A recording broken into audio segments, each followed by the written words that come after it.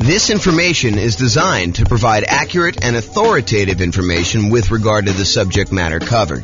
It is offered with the understanding that the presenters are not engaged in rendering legal, accounting, or other professional services. If legal advice or other expert advice is required, the services of a competent professional should be sought. Welcome to the Billings Real Estate Investing and Real Estate Financial Planning Podcast. Learn all about investing in real estate in Billings, Montana, with a combination of real estate financial planning and modeling with numbers specific to Billings, plus syndicated, more generalized recordings of live and pre-recorded real estate investing classes. Not all of them specific to Billings. Be sure to stay tuned after the podcast for a message from our sponsors. The following is part 2 of 6 parts of the class, Overcoming Obstacles for Real Estate Investors. Be sure to check out the other parts published as separate episodes. All right, so let's go over down payments. This is the challenge. Challenge is, I can't come up with down payments. I don't have down payments to do deals, whatever it is. This is the challenge we're going to discuss right now. So in my mind, when I think about this problem, it's not just down payments. It's really down payments plus closing costs, plus reserves. Because for you to go and invest without reserves, it's kind of silly. And for you to invest and not have enough for closing costs, you really need more than just down payment. So it's really all the money in order to acquire and hold on to the deal. So if you were thinking, hey, I don't have enough money for reserves, consider this list to be the same list that you would use for reserves. There's 2 primary groups for solving this problem. There's the strategies to reduce the need for a down payment. So I could solve this problem for you one way and say, well, let me tell you all the different ways that you don't even need down payment to do this. So we can go over all those, and we will. And then there's all the strategies to actually produce the down payment that you might need. So let's go over both these. So let's talk about reduce first. Reducing the need for the down payment so that you don't even need the down payment maybe, or you need much less of the down payment. So the first one, really, really obvious. Minimize price. You minimize your down payment. If you're going to go look at properties and you've been looking at $500,000 properties, maybe you go to a different market and you look at $400,000 properties or $300,000 properties or $200,000 properties or $100,000 properties. But if you reduce the price you're looking at, you can reduce the amount you need for down payment. Next one is bring in a partner who has down payments. So if you don't have enough for down payments, you can reduce your need for down payments by finding someone who does have down payments, and you can reduce that need for yourself, okay? There are lots of people out there that they don't have the time or the knowledge or the expertise or the desire to go out there and find deals, but they have the down payment and they're willing to partner with somebody who has that time. You just got to go find them. And we'll talk about finding them in the other section where we talk about finding. Plus, all of these nothing down financing options. So here are all the different strategies where you can acquire properties with nothing down. You can use hard money loans. Usually, not always, it's 70% of the after repaired value. It's usually not owner-occupant. Most hard money lenders, because they want to remain commercial lenders, will not loan to you as an owner-occupant in the property. They tend to be shorter term. You're not usually getting hard money loans, or you're not usually wanting to have hard money loans for more than 6 months at a time, something like that. They can be a little bit longer. They can be a little bit shorter, depending on who you get it from. They're usually at a higher interest rate, and they're often used for doing strategy where you do the BRRRR strategy. If you watch the whole class we did on the BRRRR strategy, buy, rehab, rent, refinance, and then if you have the 4th R there, it's also repeat. So you can do strategies for that. So hard money is one strategy you don't need to have down payment. Some hard money lenders might ask you for a down payment, but most of them are not, or they're going to have limited ones. Private money and hard money are different in that hard money are people that are in the business of loaning money. So, they're used to making real estate loans secured by the property. Private money is when you go have a Thanksgiving dinner and you talk to grandma and she's like, I got my money in the CD and it's earning 1%. And you're like, I'm flipping houses and I'm paying someone 9%, 10%, 12%, 15% in order to borrow the money there. She's like, man, I would be happy with 5%. And you're like, grandma, you got a deal. I will go ahead and borrow money from you and I'll pay you 5%. And so now you have a private money lender, someone that you know. That's part of the definition. It's usually someone that you already know who's willing to loan the money for that. And the terms are going to vary wildly because it's a private loan between friends and family usually. So it's really up to you and how you negotiate that, whether it's interest only, whether it's, all the money's out all the time. If you use it and give it back and pay it back, if it's, higher interest rate, lower interest rate, the term of the loan, all that's negotiable because it's a private individual and you're negotiating all the details yourself. And those can also be used for that BRRRR strategy that we've covered before. And then another nothing down loan, USDA loan. USDA loans is U.S. Department of Agriculture. They are rural properties only. So you have to be in an area that is qualified for USDA. You can look it up on the USDA website as to whether or not whether a particular house is in the USDA area. Around here, one of the cities is Windsor. That actually qualifies for USDA. I think parts of Greeley do.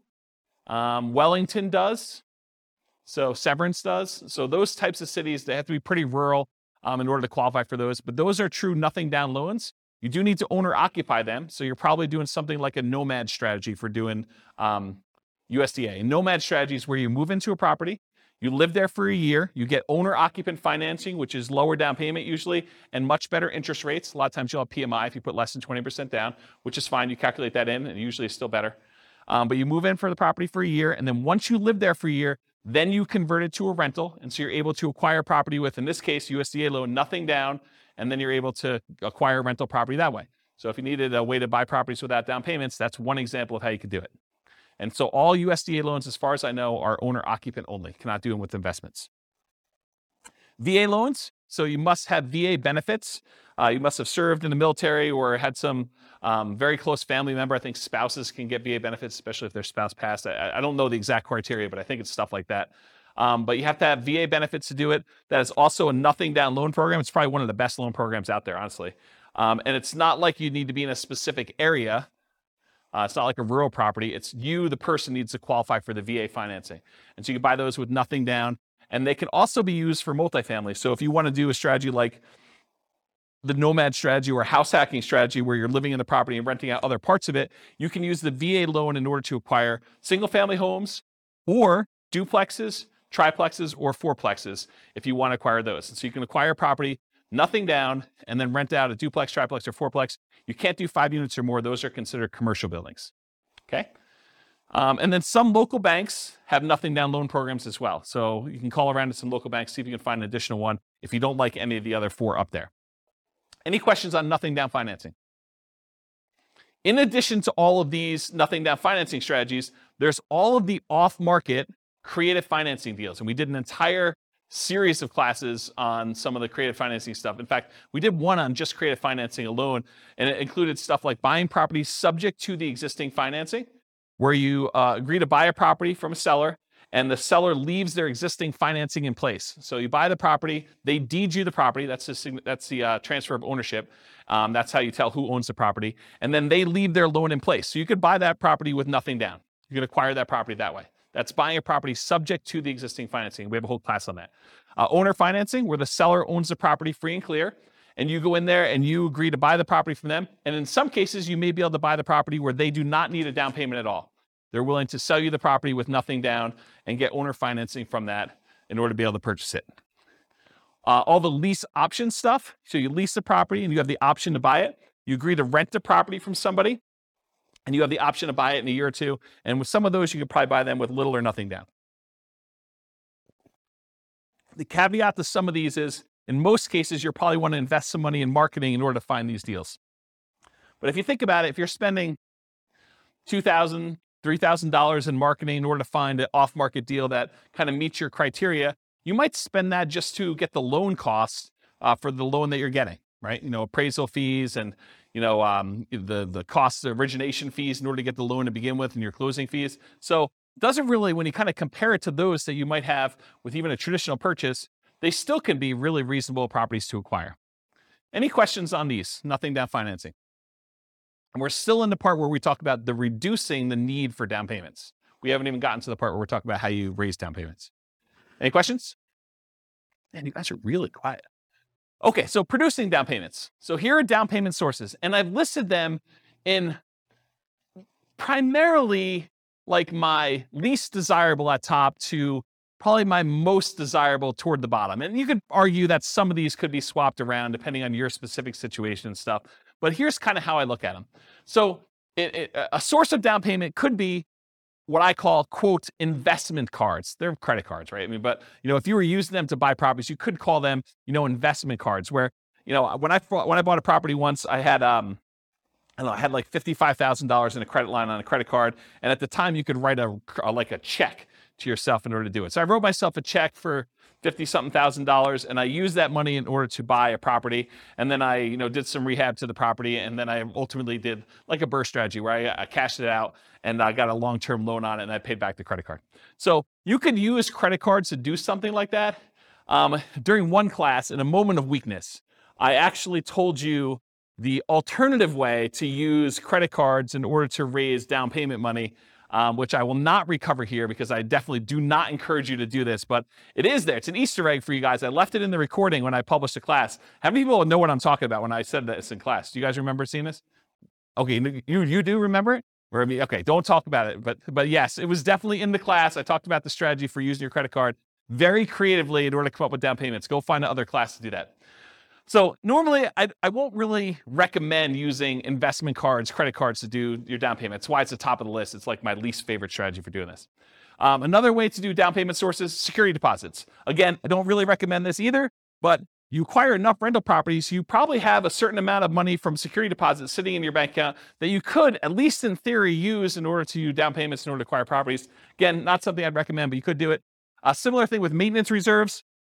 If you're keeping 6 months or 12 months worth of reserves per property in the account, and you've got just sort of sitting there, some people may be tempted if the right deal came around to say, look, I'm going to temporarily go really lean on my reserves and use part of these in order to go fund the purchase of a down payment on a new property in order to acquire it because the deal's so good and I don't otherwise have the down payment. And then I'm very aggressively going to replace those maintenance reserves with money. And if things really, really got bad, I do have extra source of reserves somewhere else. Maybe it's a credit card or maybe it's a line of credit, or maybe it's a HELOC or something like that. So you could do something like that.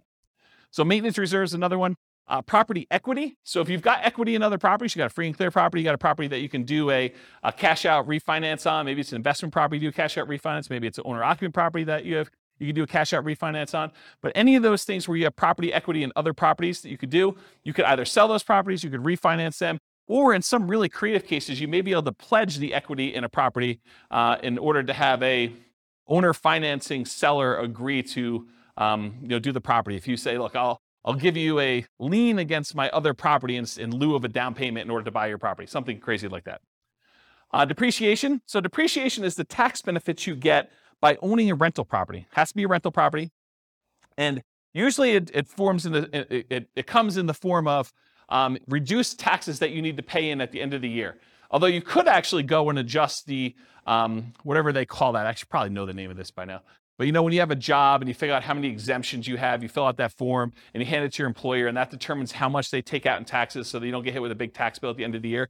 Well, if you have a bunch of rental properties, you could adjust that number. Well, I should say it this way. If you have a bunch of rental properties where you normally get a big tax refund check at the end of the year, you could adjust those numbers so that you get less of a check at the end of the year and you actually get more back in your paycheck each month or each week or each 2 weeks, whatever you get paid at. And so you could actually get the money sort of as more immediate cash flow. But a lot of folks, when they acquire rental properties and they leave their earnings things in place, at the end of the year, they end up getting a much bigger refund check back because they end up doing their taxes and the depreciation gets all benefited to them at the end of the year. So you can almost think about any tax refund check you get, although I specifically talk about depreciation here, you can look at that as a source of down payment money for when you're acquiring property. So depreciation would be a way to do that. Retirement accounts. So if you have a retirement account, maybe you switch that over to be a self-directed retirement account, or maybe you take some type of loan against the retirement account and you do that. Family members, if you're doing legacy nomad is when you're acquiring properties and, mom and dad or grandma and grandpa are actually loaning you the money or gifting you the money, and they're not usually loaning to you too, usually gifting you the money in order to be able to acquire properties. Maybe for estate planning reasons, they're like, look, you're going to get something when I pass anyway. I might as well give you $20,000, $50,000, whatever it is, in order to do a down payment on this property while we're still alive, sort of clean our estate, help you now sort of situation. So family members could be doing that or doing nomad by proxy. Maybe mom and dad want to invest in real estate and you're willing to be the person that moves into the properties and you guys agree you're going to split the property 50-50 or whatever you agree to. So your part of it is you move into the property, you live there for a year, mom and dad provide the down payment for you, and now you're a 50-50 partner with mom and dad in a property where you're doing nomad. We call that nomad by proxy as an example. So that's another one, family members. Sell stuff you don't need or want. I'm sure you guys got a lot of stuff that you don't need or want. I mean, you could sell it, you could raise some money pretty quickly with that. May take some effort, but that's something you could do. And if you're going to be nomading, that's super helpful to actually get rid of all the clutter so you don't have to move it all. Now we're getting to the normal ones, right? You guys should have thought, you should have saw this one coming. Saving money, okay? From a regular job, from a part-time job, maybe you go get an extra job, and the extra job money is the one you use for saving up for down payment. Maybe you start a side business to kind of build your retirement or build your fortune or doing something like that. That's an example of just ways to save money. Partnering, so go find a partner who has the down payment and be able to do deals that way. And then rents on properties, including house hacking. So you can use rents you have in other properties. Maybe you change the investing strategy you're doing short term in order to raise money from being able to do these down payments. Like, for example, you were doing long-term rentals. Maybe you convert it to short-term rentals to get a lot of extra cash flow, at least for a temporary period of time, until you have enough to be able to do your down payment. Or let's say you don't own any property right now, but you really want to raise down payment. Well, one of the things you could do, as long as it allows it in your particular lease, is you could sublease a part of your house that you're living in. It's called house hacking. Basically, you buy a property, or in this case, you're renting a property, and you lease out your bedroom to somebody else who wants to pay you $500 or $600 a month, $800 a month, whatever it is in your marketplace, and then you actually collect that money. The good thing about that too is, and Austin can correct me if I'm wrong here, but I believe that if you have that on your tax return for a year or two, you can actually use that income to help you qualify for when you get your loan. So that could be a way for you to not only get extra income for down payments, but it could also help you qualify with your debt to income when you go to qualify to buy the property, and you bring your roommate with you if you want to when you buy the new property, you move out of the rental to do things like that. And then finally, lease option fees. So when you buy a property, you can actually lease option it to a tenant buyer, someone who wants to live in the property and buy it from you a year or 2 or 3 down the road. And a lot of times they will give you a large option fee up front. It's completely negotiable as to what it is, but it could be $1,000, $5,000, $10,000, $20,000. I'm trying to think of what the largest option fee I ever received was. It's got to be in the $20,000 range. So, depending on what you need, that could help you a little bit when you're doing that. I did a whole series of classes. In fact, I wrote a book on this, but I did a whole series of like modeling and investments where you acquire one property in some form or another. Maybe it's a nomad property where you buy it with nothing down, but then you convert the property that you were living in after you lived there for a year to a lease option exit property, and you put a tenant buyer in that property when you're leaving, and they provide you with the down payment you need in order to acquire the next property that you're buying. So you could do the entire nomad strategy where you're using the previous property you owned to provide you with the down payments you need for the next property by doing lease options on the one you're leaving out of. So you can eliminate the need for down payments completely doing that strategy.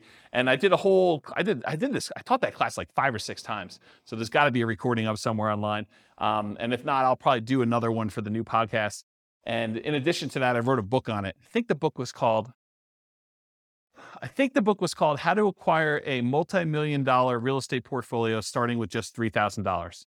And I think my thinking on it was the $3,000 was like a closing costs and stuff to acquire the first property. And then you use the tenant buyers to pay the option fee in order to move on to the next property each time. And I show you acquiring a whole bunch of properties that way until you get to the point where you're acquiring more than one property a year, because when the tenant buyer cashes you out and you get some profit from that property, you use that to buy 20% down properties or 25% down properties in the future. So there's a whole bunch of strategies around that. So that's all I got for producing down payments. Any questions on the challenge of I don't have a down payments, I need down payments, all that stuff? Did I cover it pretty thoroughly in a really short period of time? Because I usually do this in 2 hours and 30 minutes where I really go into detail. Did I get everything? Yeah, Bill. Yep. Yep. Yep. Yeah. No, because you have to be able to cover the payment out of there, or you got to think to yourself, look, either the property needs to support the down payment, or the monthly payments on the credit card, or you think to yourself, okay, the monthly payments I'm paying on the credit card are the savings rate I'm doing in arrears. Like I already bought the property, now I'm kind of having to make up the savings that I didn't have in order to come up with the down payment to begin with. And so you're paying that out of whatever else you have. Maybe some of it's from cash flow on the property acquired, but the rest of it's coming from you until you pay that thing off. So no, I don't think oftentimes that makes a lot of sense. Same thing. Yes, because you're acquiring a property and you're trying to convert that to some type of reasonable long-term financing in most cases. No, the security deposit one is, most of the time you never have to come up with the security deposit unless they leave the property in bad condition and then you keep it anyway, right? And then you got to come up with the repair money instead. But the security deposit, when you get another tenant in, they give you another security deposit. You usually have a period of time, 30 days, 60 days, whatever it is in your marketplace, in order to have to give that other security deposit back. So you get the new one in, you're sort of replacing it. It's an accounting entry more than anything else. So that one is a little bit different than the hard money and the investment credit cards sort of things. Yes. Okay, so what she's talking about is, what she's talking about is if you are a licensed real estate agent, that is required. You must keep it in a separate trust account to do that. If you are not licensed as a real estate agent, you do not need to keep it in a trust account. It's not a bad idea, but you do not need to. It's not required by law. Yeah. But as a licensed real estate agent, you absolutely are. Are you licensed? Yep. If you are licensed, regardless of whether you do property management, you must do the escrow account. Yeah, including security deposits. Even if it's just for your own property and you only got one, you have to keep it in an escrow account. Yeah. Any questions? All right, cool. A lot of these require you to already have some. Some of them do. I mean, investment credit cards does not. Retirement account does not. Family members does not. Sell stuff does not. Saving does not. Partnering does not. Lease option fees do not. I mean, you can use lease option fees when you're buying the property that you're moving into. You could go advertise to find a tenant buyer up front and say, look, pick any property from the MLS. You're going to need to come up with the down payment, but I'll sign for the loan and we will apply that towards your purchase. Right? You could do that. It's a much more unusual person to find, but we're not looking for trying to do this a million times, right? This is like jumpstart it, and I don't have the down payment to get started. I could do that type of marketing until I find that one person, and in the meantime, I'll look at all these other strategies at the same time. Remember the wall example? This is like, let's solve it. Okay? So yeah, I'd say half of them do, right? About that. I mean, maybe I'm off by one or two, but it's not that many. You can count them up and tell me if I'm off. But right? It's sort of like thing. Yeah. All right, cool. Any other questions on this? Is that helpful? That's solve your problem. No? No? Yeah. Oh. Yeah. You could borrow against your own life insurance policy.